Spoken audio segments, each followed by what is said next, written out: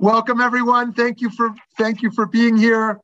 Thank you for being here. And we are live streaming, so we're glad you folks are enjoying from there, and those who are on the recording end as well.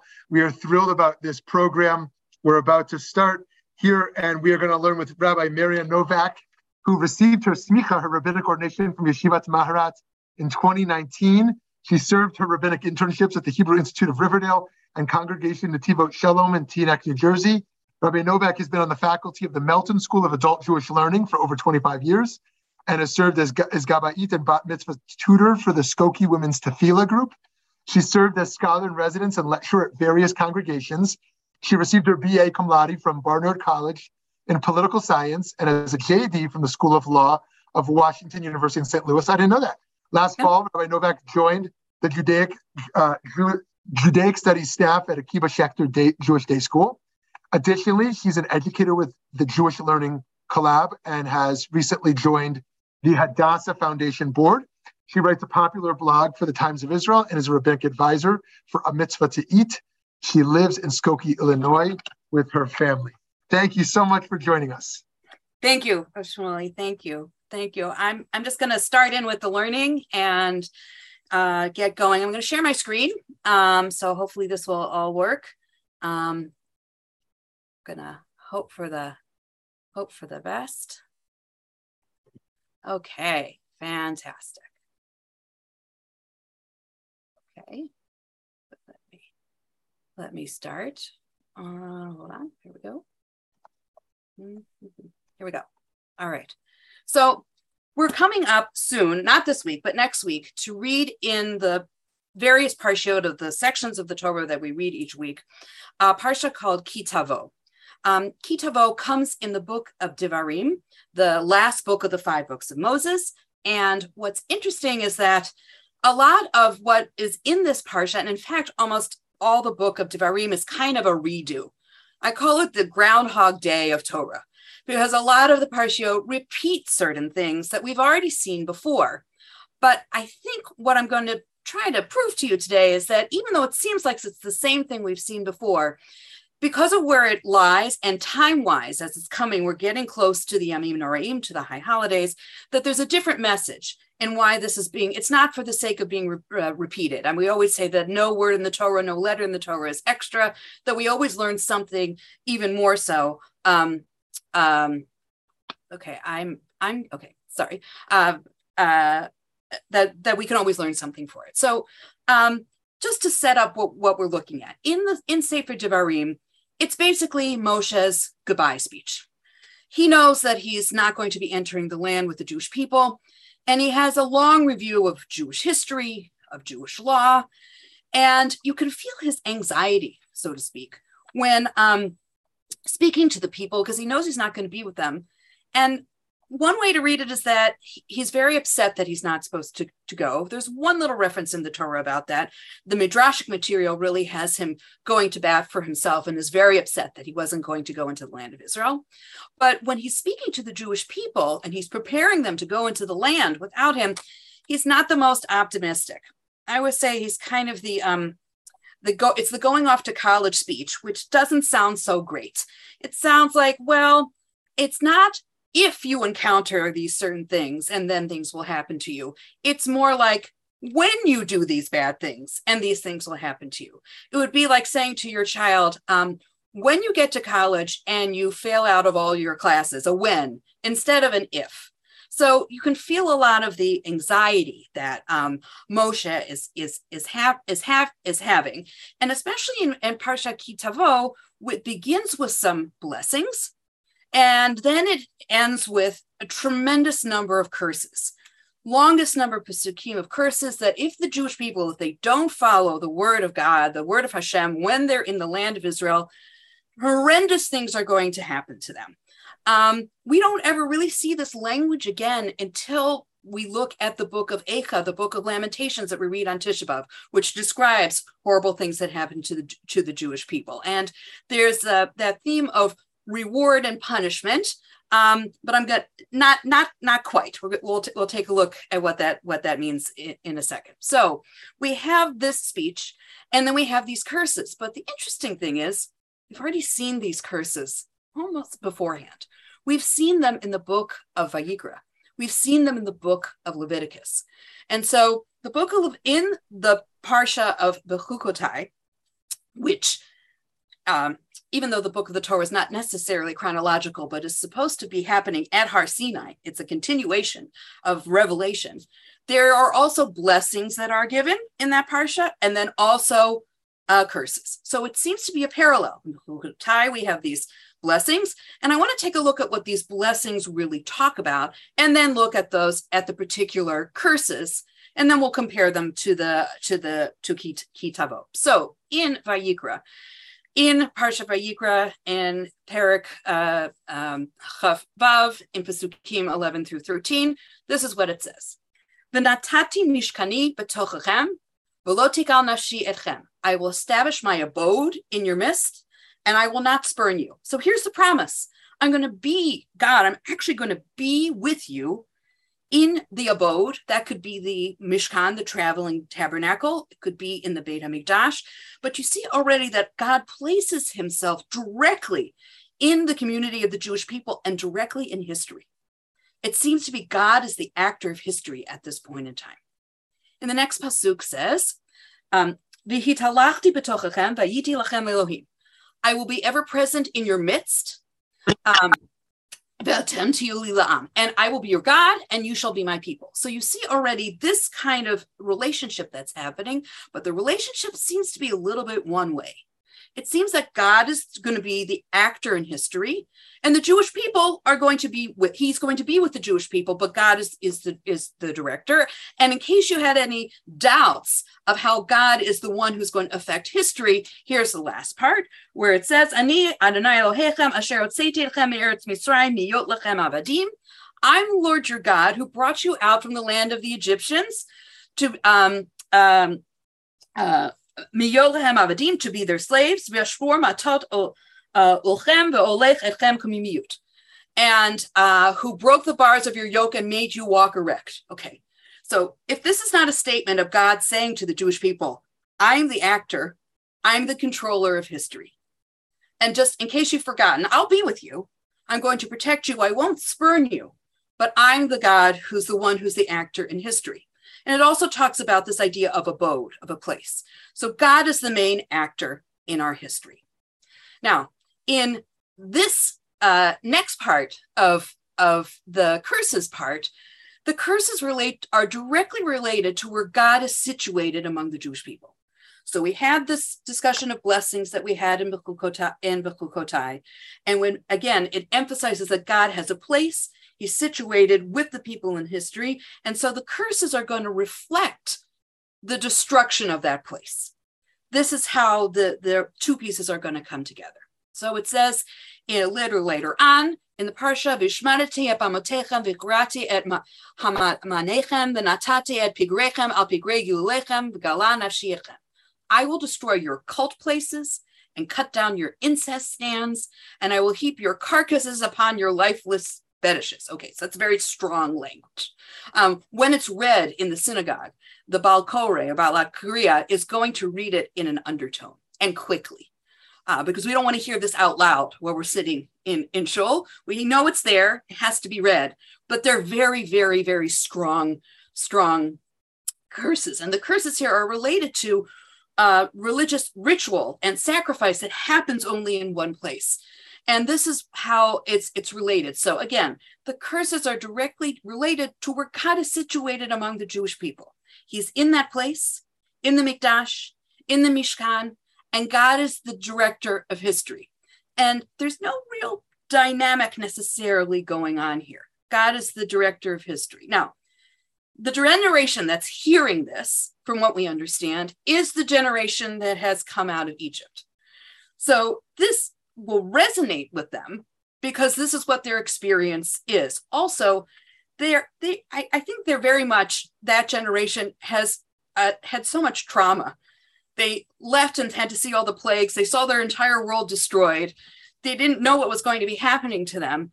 And all of this is, as much as they could understand, the idea of a dynamic relationship with God maybe wasn't really in the cards for them at that point in time. So when God is saying to them, I'm going to be with you, I'm going to be the actor in history, it might also be a relief to them to know that I have God taking care of me.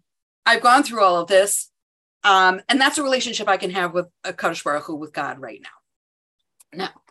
Now, in Ki Tavo, we have a slightly different, I have to go all the way back to, to the beginning. Hold on. Let's see. Okay, here we go. In Ki Tavo, we have a different point of view. In this part of the Torah, we already have a generation. This is not the generation that's come out from Egypt. We have a different group of folks who've stayed for the journey, who have bought into what this whole project is going to be like. And I would say that they're going to require a different relationship with God, whereas God is the only actor in history is really not going to work. And so if you notice in Ki Tavo, it has the same structure. In Ki Tavo, we have a series of blessings and then a long series of curses, which we will take a look at. In Ki Tavo, we have this different idea of observance and blessings, observance of the covenant. Now, that's very different than God saying, I'm going to live with you and I'm going to take care of you. A covenant already implies a dynamic relationship. So let's just talk about a covenant for a second. Covenant is kind of like a contract, except you don't have equal parties here. We have God and then the Jewish people.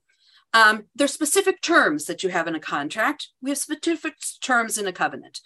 In our covenant, we observe mitzvot, and that binds us to God forever. And then God takes care of us, and God is bound to us forever too. People seem to forget that dynamic. They get the bottom up right, but they get the top down right, that Hashem is requiring you to do these things. But it also allows us to have a claim on God. So this is a very different kind of relationship than what we saw in Leviticus. And here we have a dynamic relationship where God is saying, I am giving you the particulars. I've given you what you need to do, especially in the land. There are a lot of mitzvot, a lot of commandments that really could only be fulfilled in the land of Israel. And you're going to build a place for me there. It doesn't happen right away. It takes a while for that to actually happen. The Mishkan and the Aron go to a bunch of different places before they end up in a Beit HaMikdash, which only comes many, many years later with King Solomon, with Shlomo. So, but the particulars of the covenant, those things stay. So God, if you notice here, I want to look at the specific blessings. Hayom hazeh, Hashem Elokecha mitzavcha lasot hachokim ha'eleh, ve'ed hamishpatim. Your God commands you this day to observe these laws and rules. Observe them faithfully with all your heart and soul. And notice what it's saying here. Also, that on this day, you have affirmed this day that Hashem is your God, in whose ways you will walk, whose laws and commandments and rules you will obey and observe, and whom you will obey. This is such different language than what we saw beforehand. If you notice what we saw in Mechukotai, there was no mention of the Jewish people or what they were supposed to do or any element of relationship. It's just like, okay, God will be with you and I'll have a place with you and I'll take care of you and I won't spurn you. Okay, what are we supposed to do? Here, there's already a dynamic. And notice also in this pasuk here in 18, Hashem emircha hayom liyot lo la'am segula kasher diber lach v'lishmor kol mitzvotav. Now here, Hashem has affirmed this day that you, as promised, are God's treasured people. So we still have that element of exclusivity or special protection, but it's not because God is hanging out with us. It's because we have a relationship and we have responsibilities to one another. In the same way that God has a claim on us to observe mitzvot, we have a claim on God too. This is how, especially now we're thinking about tefillah, and we're going to talk about Teshuva in a second. This is how it works. This is how the claim works. It's not enough to say, oh, I'm going to come and take care of you. It has to be a little bit more than that. If we think about also adult relationships is not just someone coming to be with you and protect you. There has to be some give and take. There has to be something that both parties are doing for it to be really long lasting and adult. So God is making the Jewish people special and above others. So this is also, you'll notice in this last pasuk, Uletitcha elyon al kol hagayim asher asa l'tchila l'shem l'tiferet v'liyod am kadosh l'Hashem elkecha kasher diber. And that God will set you in fame and renown and glory high above all the nations that God has made, and that you should be, as promised, a holy people to your God. Now, this kind of sounds like what we've seen beforehand, that God is going to raise us up, but notice something a little bit different. God is going to do that, going to be some sort of actor in history. But in order for us to be a holy people, it's not automatic. It's not an automatic thing that's happening. We have to do something. We have to do something. We have the potential. God sets us apart. But without mitzvot, without those particulars of that covenant, that status is not going to remain. That status means there's a responsibility. You have that, but God is not the only actor here in history. We are the actors in history. We have a way to reclaim our destiny. If you also notice here, we don't have God saying, and by the way, and this, every other place in the Torah, God reminds us over and over again that he took us out from Egypt. That's not happening here. That thing is not happening yet. We'll see it in the curses, but it's not happening yet. Here, it's the promise of you will have a chance to be in charge of your destiny. And we will work together. So we can already figure out where the curses are going to go. Just to review, in Bechukotai, we had God saying, I'm going to live with you in a place. So the curses in that part of the Torah are going to talk about, the curses are going to be, I'm going to destroy those places. Here, though, it's the relationship that they get to be part of their own destiny. They're not the generation that came out from Egypt, which really had very little control over their lives, if you think about it. They were asked to go, they came, and all these miraculous and supernatural things happened for them. But this is a different group of folks. And God is now telling them, I needed to be the main actor in history beforehand, but now we're going to a different place. And you're going to have a different leader. And things are going to change differently, and you're going to need to take responsibility.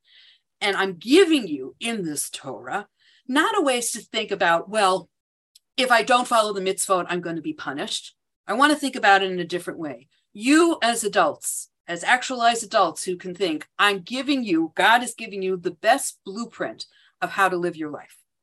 The best blueprint to make your life holy, to make your life joyful, to make your life purposeful. So if you don't follow the blueprint or the instruction manual, then it's not so much that God is going to come down and strike you dead, but you're going to be a victim of your own behavior. I always talk about this when people put together furniture. A lot of people do that. You might get something. When my husband and I were first married, now almost 30 years ago, we had ordered some furniture. We had to put it together. And thankfully, we did follow the directions, even though, they were in Swedish and, who knows? I don't speak Swedish. And then we tried to put something else together and didn't follow the directions. And guess what? It didn't work. Shocking, right? Shocking. It didn't work.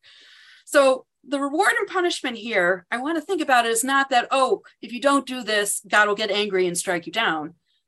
It's a little bit more nuanced. The nuance is here, especially in this part of the Torah. The Jewish people are now establishing what I would say is adult relationship with Hakadosh Baruch Hu, with the Almighty, and that we now are in a relationship dynamic, which is very different. It's still maybe considered like parent-child, but I would say a parent and a child going off to college. You've given them the best teachings that you have, and not that they might not mess up, but they have the ability and those tools in order to live their best life, and with the protection of a parent. That's the kind of mode that we see is happening now. So let's look at the next part now. Okay, we can get to the next part. So the just make sure. Okay, now the curses in Ki Tavo then are not talking about this destruction of a Beit HaMikdash or a Mishkan. We're not talking about that. We're talking about when the Jewish people, their punishment will be that they won't have control over their lives, that they won't be able to control their destiny. And everything that they do will fail by their own hand. God's not coming to do it. Notice you're going to be exiled. People are your name will be considered like a curse. Everything that you do is going to fail. And notice it's talking about places where the people live. It's not where God lives. We talk about the field. We talk about the vineyards. We talk about the olive trees. And some of the more, these are all very horrible curses. I'm looking at 41. You're going to have sons and daughters, and they won't remain with you. They're going to go into captivity. And all these things are going to happen. Notice 43, another important verse here. The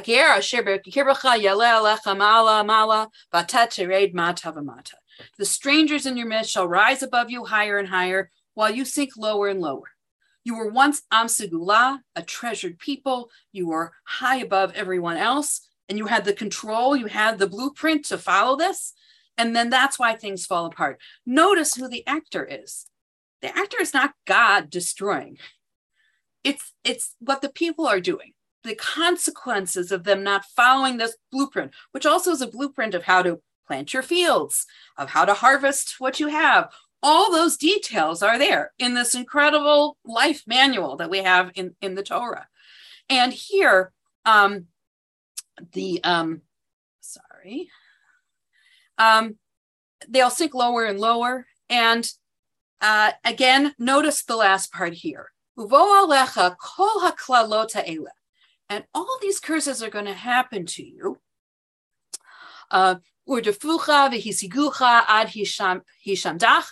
And they will pursue you and overtake you because you'll be wiped out. Ki lo shamata b'kol Hashem Elokecha lishmor mitzvotav v'chukotav asher tzivach. Because you did not keep the commandments and laws that were enjoined upon you. So if you notice, who's the actor here? I've given you a way to lead your life. And it's not just blind devotion to God. It's practical steps of how to live your life. And you will not, your control over your life, you notice all of these seem like there's that lack of control. The control over your life, which is probably the greatest gift that we have, that we can choose to do this, that control will be gone. That control will be gone. And God, again, will come to be the only actor in history. God only being the actor in history in the beginning of time was as we became the Jewish people, which only happened after we left Egypt. We became a nation then. God needed to be the actor. But at this point in time, God needs to be our partner together so that we can maintain that relationship. So here the curses are, it's not my place where I live. It's not talking about those things. It's talking about what's going to happen in your life because our relationship is falling apart here. So let's just go to the next slide. Okay. And here's the coup de grace. The coup de grace is the last thing, which again will tell you how these curses are a little bit different. V'heshivcha Hashem mitzrayim ba'oniyot baderech asher amarti lecha lo tasif od lirota v'makartem sham lo'evecha la'avadim l'lishvachot ve'ein koneh. Hashem will send you back to Egypt, where you had no control over your life and your history, and to a place where I told you that you should never go back and see again. And then you'll be offered yourselves for sale to your enemies as male and female slaves. Slaves is the ultimate situation where you have no control over your life. Slavery is the worst, and no one is even going to buy you. So you will have no master, you will have nothing. So the coup de grace in this curse here is I'm going to take you back where you had no control, where we had no relation. We really didn't have a relationship. You cried out to me and Hashem shows up, but we didn't have a relationship then. You weren't in a position to be in a relationship because you were slaves. You had no control over your life. You didn't even have the ability to even dream of a better life, which is maybe even the worst part. So if you notice here, God is saying, I'm going to send you back where you won't have control over your destiny. You won't have that power. And I'm going to be the one who's the actor in history. Our relationship is going to be really severed in that way. It's not only that God's going to be angry at us or things are, our relationship is, we don't have that dynamic. Here, God is saying, yeah, I'm going to send you back where, nothing was happening. All those dreams that you had were gone. So that's the heaviness of it. It doesn't sound great, but I think it's important to understand why it's so bad. All the other destructive parts, I think we can understand. Your fields won't go, your children will die, all those kind of things. So what would be so bad to be there and be slaves? We've done it already. No, that's a really bad kind of space to be in. And it really doesn't allow for any sort of dynamic relationship with God at all. Okay. Now, what's so interesting is that in the earlier part of Tavo, there's a part that many of you it's going to look familiar to you. It's in the beginning of the Parasha, it talks about when you get into the land and you have your first fruits. And this is, it always seems like, what does this have to do with the blessings and the curses in Tavo? I want to just take a look at this. So what's happening here? People will bring their first fruits and they would bring them to the priest and everyone would say this mantra. And I'm going to talk about it, how it relates to Pesach, because this is part of our Pesach Haggadah, but I just want to take a look at it. Look at what you say. You're in your land, you have reaped your first fruits, you're following this particular law, this particular mitzvah, and you're going to say this. You're going to say this before Hashem. Arabi Oved Avi, my father was a fugitive Aramean. He went down to Egypt with meager numbers and sojourned there, but then he became a very great and very populous nation. So look at what this is saying. Saying, it's not just my history of being slavery, but I became a nation. And then what happened? The Egyptians dealt harshly with us and oppressed us. They imposed heavy labor upon us. So this is our experience. And we cried to the God of our ancestors, and he heard our plea and saw our plight and our misery and oppression. And then he freed us from Egypt from a mighty hand by an outstretched arm and awesome power by the signs and portents. So up until this point, what we're reciting is part of our history. It's also explaining that we didn't have any control over our history. God was the main actor. But then look at the last part. But he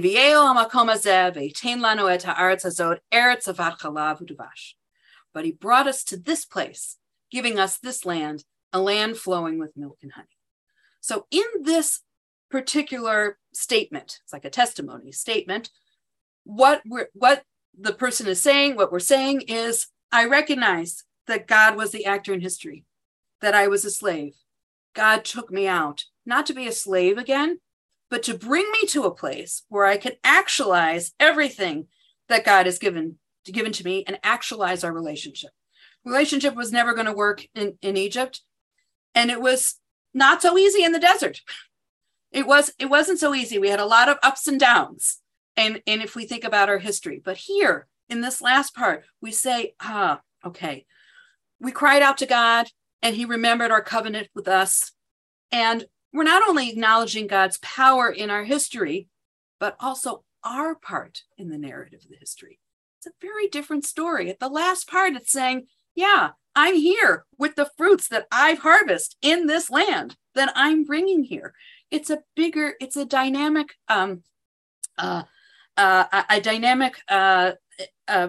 situation. And it's not only God working in history, but we're doing our part as well. It's both those things that are happening. And at this part of the Torah, when we're coming to the end of our wandering in the desert and we prepare to live in our land, we not only need to see God's hand in history, we don't want to throw that out, but we need to see where we are, how we can work and do our part as well in shaping our destiny. Okay. In every time someone would come and say this prayer, they would insert themselves into history. They would say they would assert themselves and acknowledge the dynamic relationship. Not just God took me out of slavery, but here I am being able to fulfill these mitzvot, which I have to do. So it's a very powerful statement, and they're necessary for our bonds with him. So it speaks not only of our history, but our ownership of the story. Now, it's interesting why this makes us into the Passover Haggadah. This is just as an aside.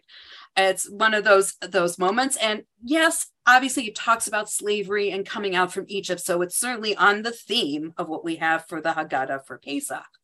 But there's something else you should know. I actually learned this from my dad and his teacher. I think that everybody knew this testimony, especially people didn't know how to read.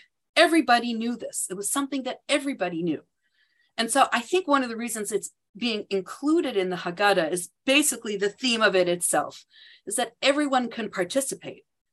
Everyone was able to participate because everybody knew this, and able to not only participate in the Haggadah, but also the entire ceremony and everything that meant. So it makes sense that they put this in the Haggadah, because this is exactly what shows the dynamic of the Jewish people, not just ones being slaves, not just ones in the desert, but ones that are going to have a dynamic and adult relationship with God once they make it into the land. And that's what we're talking about. It's not just that God took us out from Egypt. That's the main thing, but took us out from Egypt for a purpose not just to make us a nation, but a purpose to get us to land so that we could have that relationship.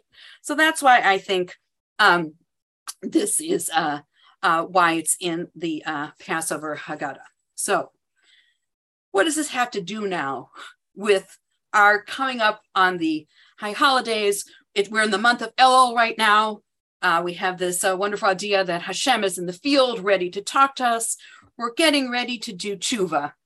And I think what the Torah offers us here is a way of understanding that when we're coming before our Kadosh Baruch Hu right now, we should understand that it's not just a top-down relationship. I think a lot of people come into the high holidays and the idea of repenting as just a one-sided event. A one-sided event where we just tell, an event where we say, oh, I've done all this wrong. Please forgive me for all I've done wrong. I'd like to see it in a slightly different way. It's important to have that self-reflection and to improve yourself in relationship with God and everybody else in your life. That's extremely important. But it's also a time to just reboot the relationship. It's a time to reboot the relationship with God. And it cannot just be that it's only God doing all the work. We have the opportunity to do the work. We are willingly coming before Kadosh Baruch Hu, and we're willing to do this way to reconnect with him. And as adults in a way saying, yes, I might have gotten this wrong, and I want to have this discussion with you. I want to reboot this relationship, but we have a claim upon each other. We have a relationship. We have this covenant, which not only is incumbent upon me as a Jewish person, but it's incumbent upon God forever. And I think a lot of folks kind of forget about that part, that these are claims that we make on a Kadosh Baruch Hu in the sense that you might have gotten this wrong, but when you're praying for a good year, you're praying that, yeah, we have a relationship. So to have God kind of help us shape our destiny. It's a more of a mutual kind of idea, instead of saying, I got this all wrong. Please, God, don't kill me next year. That's not a really good way to enhance a relationship. It's not a good way to move things along. And so another thing to remember is that in the stage that the Jewish people are in Devarim, at this last part of the Torah, the 5 books of Moses, they're getting ready to go into the land of Israel. They're also at a point where not only are they more adults, in the way that they have their relationship with God, but they're not going to be as many overt miracles. They're not going to see the hand of God so overtly in their history. And they're kind of in the same position that we are. We don't have overt miracles that are happening, but we have this opportunity every year to take that power that God gives us. He gives us the toolbook to shape our destiny. And it's incumbent on the relationship, not from one actor alone, not just from God, not just from us, but both those things working together. So I always find that when we read this part of the Torah, and it's very harsh to hear.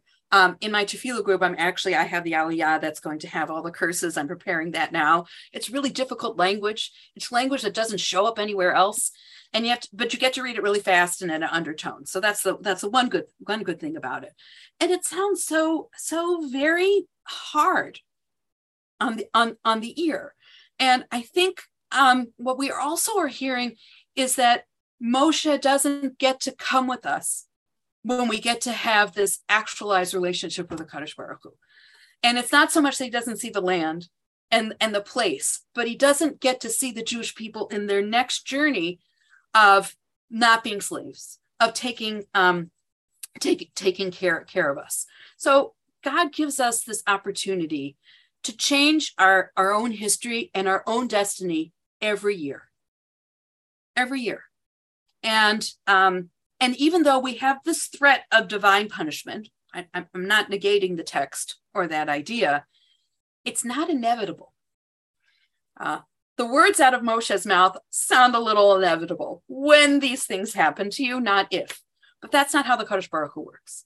He works that it's not inevitable. And if you remember, when we as part of our liturgy, we have tshuva, tefillah, and tzedakah. Those three things of doing tshuva, of doing tefillah, of prayer, and doing tzedakah, which is extremely important. Really, mostly gimilut chasadim. That's what we're talking about. Acts of loving kindness to other people, and trying to make things best and make things right with other people and the world. We can change our destiny.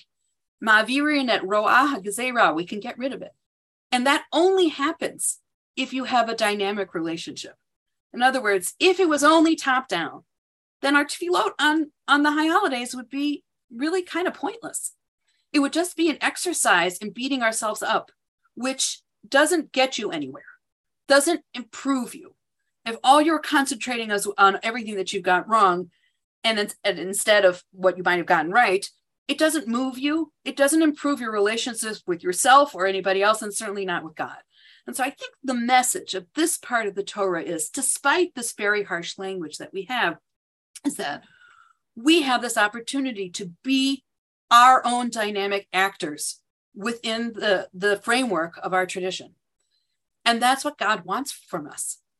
It's not that we need to be told what to do every second. We need to be partners and embracing that. Whereas mitzvot is not so much, we always say all mitzvot, this kind of burden of mitzvot. It's not a burden.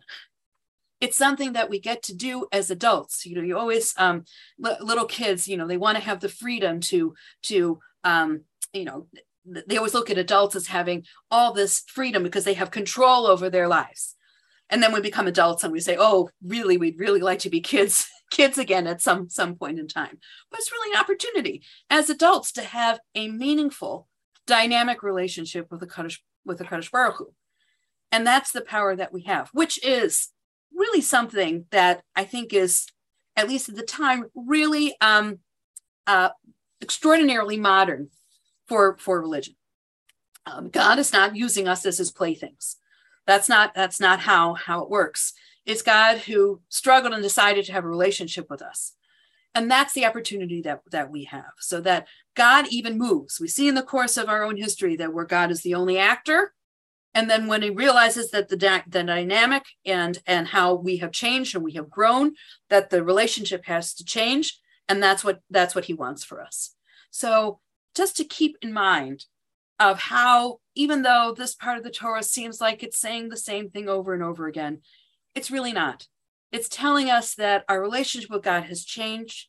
And at this time of year, we get to reboot that. We get to shape that in a way. And that's what's really wanted from us. That's the point of mitzvot. Mitzvot are our blueprint that God gives us as the particulars of our covenant to make our life the best way that it can be. And if we have failed, we always have a chance to make it better. It's not a zero-sum game.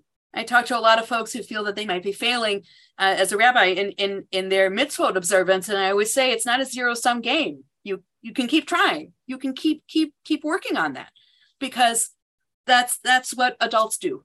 We don't give up at the first slip. We especially if something that's extremely important to us, those things that we care about.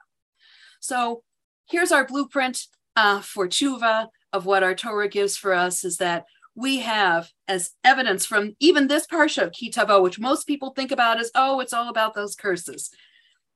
We have to see the curses in the light of how Hashem is talking to us. And that the curses are really meant to see that we have the opportunity to shape our destiny. God is giving us that gift. And the curses are is when we don't take that gift. We don't take that gift, that opportunity to take control of our lives in partnership with God. And that's what the curses are about. And when we think about it in that way, I think it can really give us some really good guidance of how to not shape our lives now, but certainly even approaching the big Teshuva experience that we're all getting ready for in this month and leading up to Rosh Hashanah.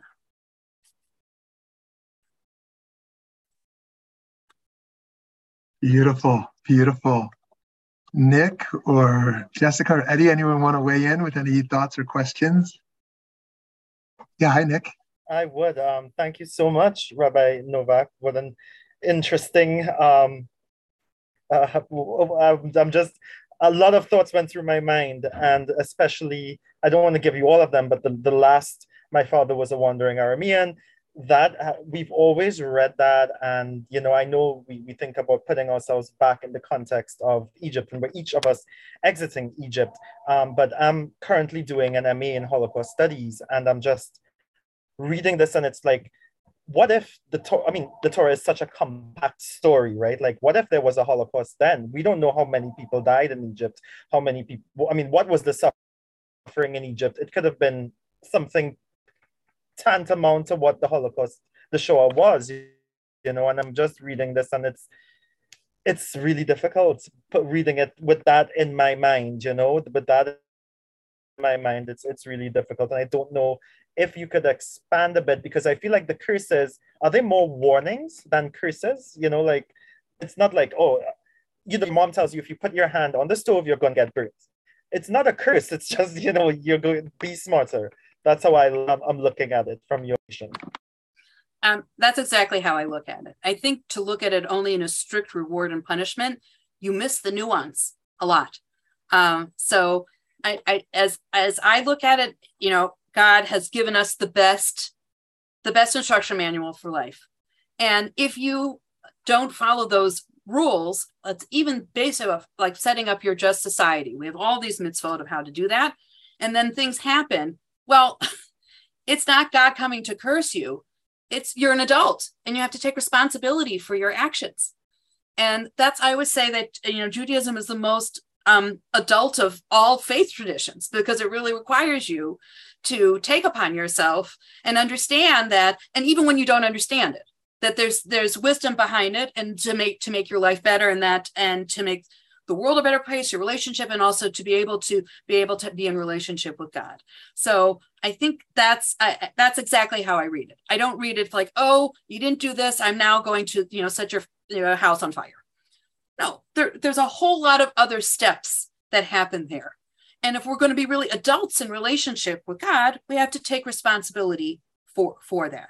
But it's an opportunity. You know, either you can be in a relationship where someone tells you what to do all the time. That's not great. Or it can be a relationship out of fear. We want to have a relationship of love. And if you have love, then you have mutual responsibilities towards one another.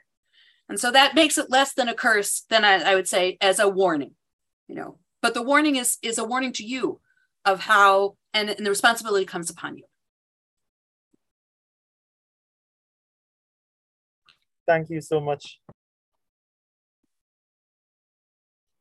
Amazing. Anyone else want to jump in?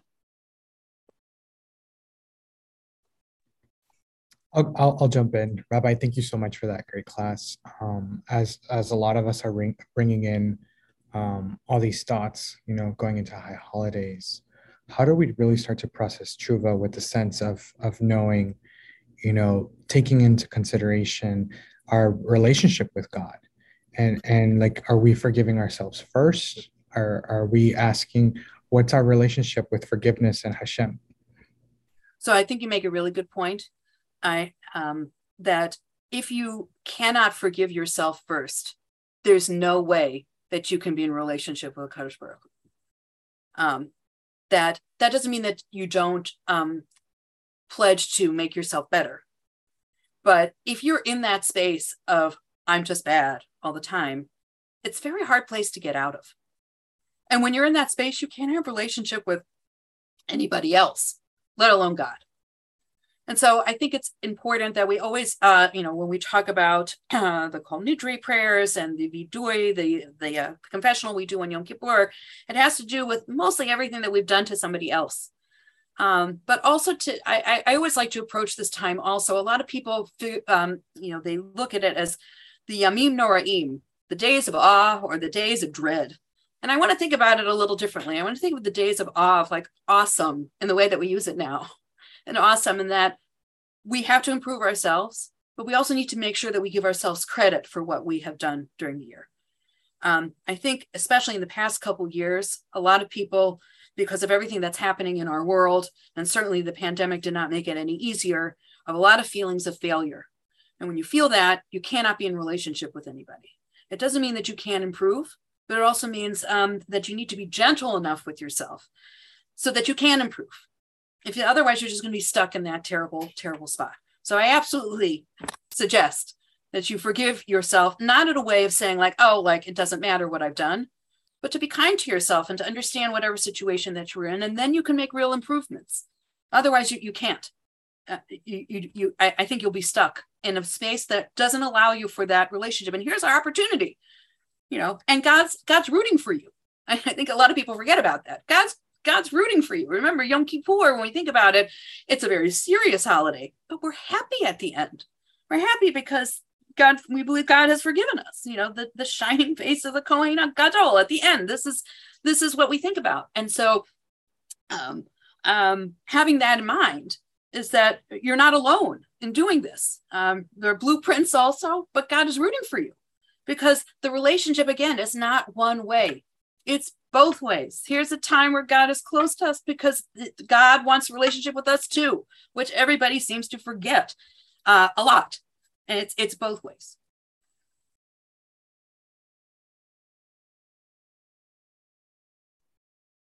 Amazing. So rich and so meaningful. Thank you, Rabbi Novak, for joining us. Thank you all who participated. I hope you'll continue to follow Rabbi Marianne Novak's blogs and beautiful Torah. And we look forward to continuing to learn with you at the intersection of Torah and justice. Have a great day and Shana Tova.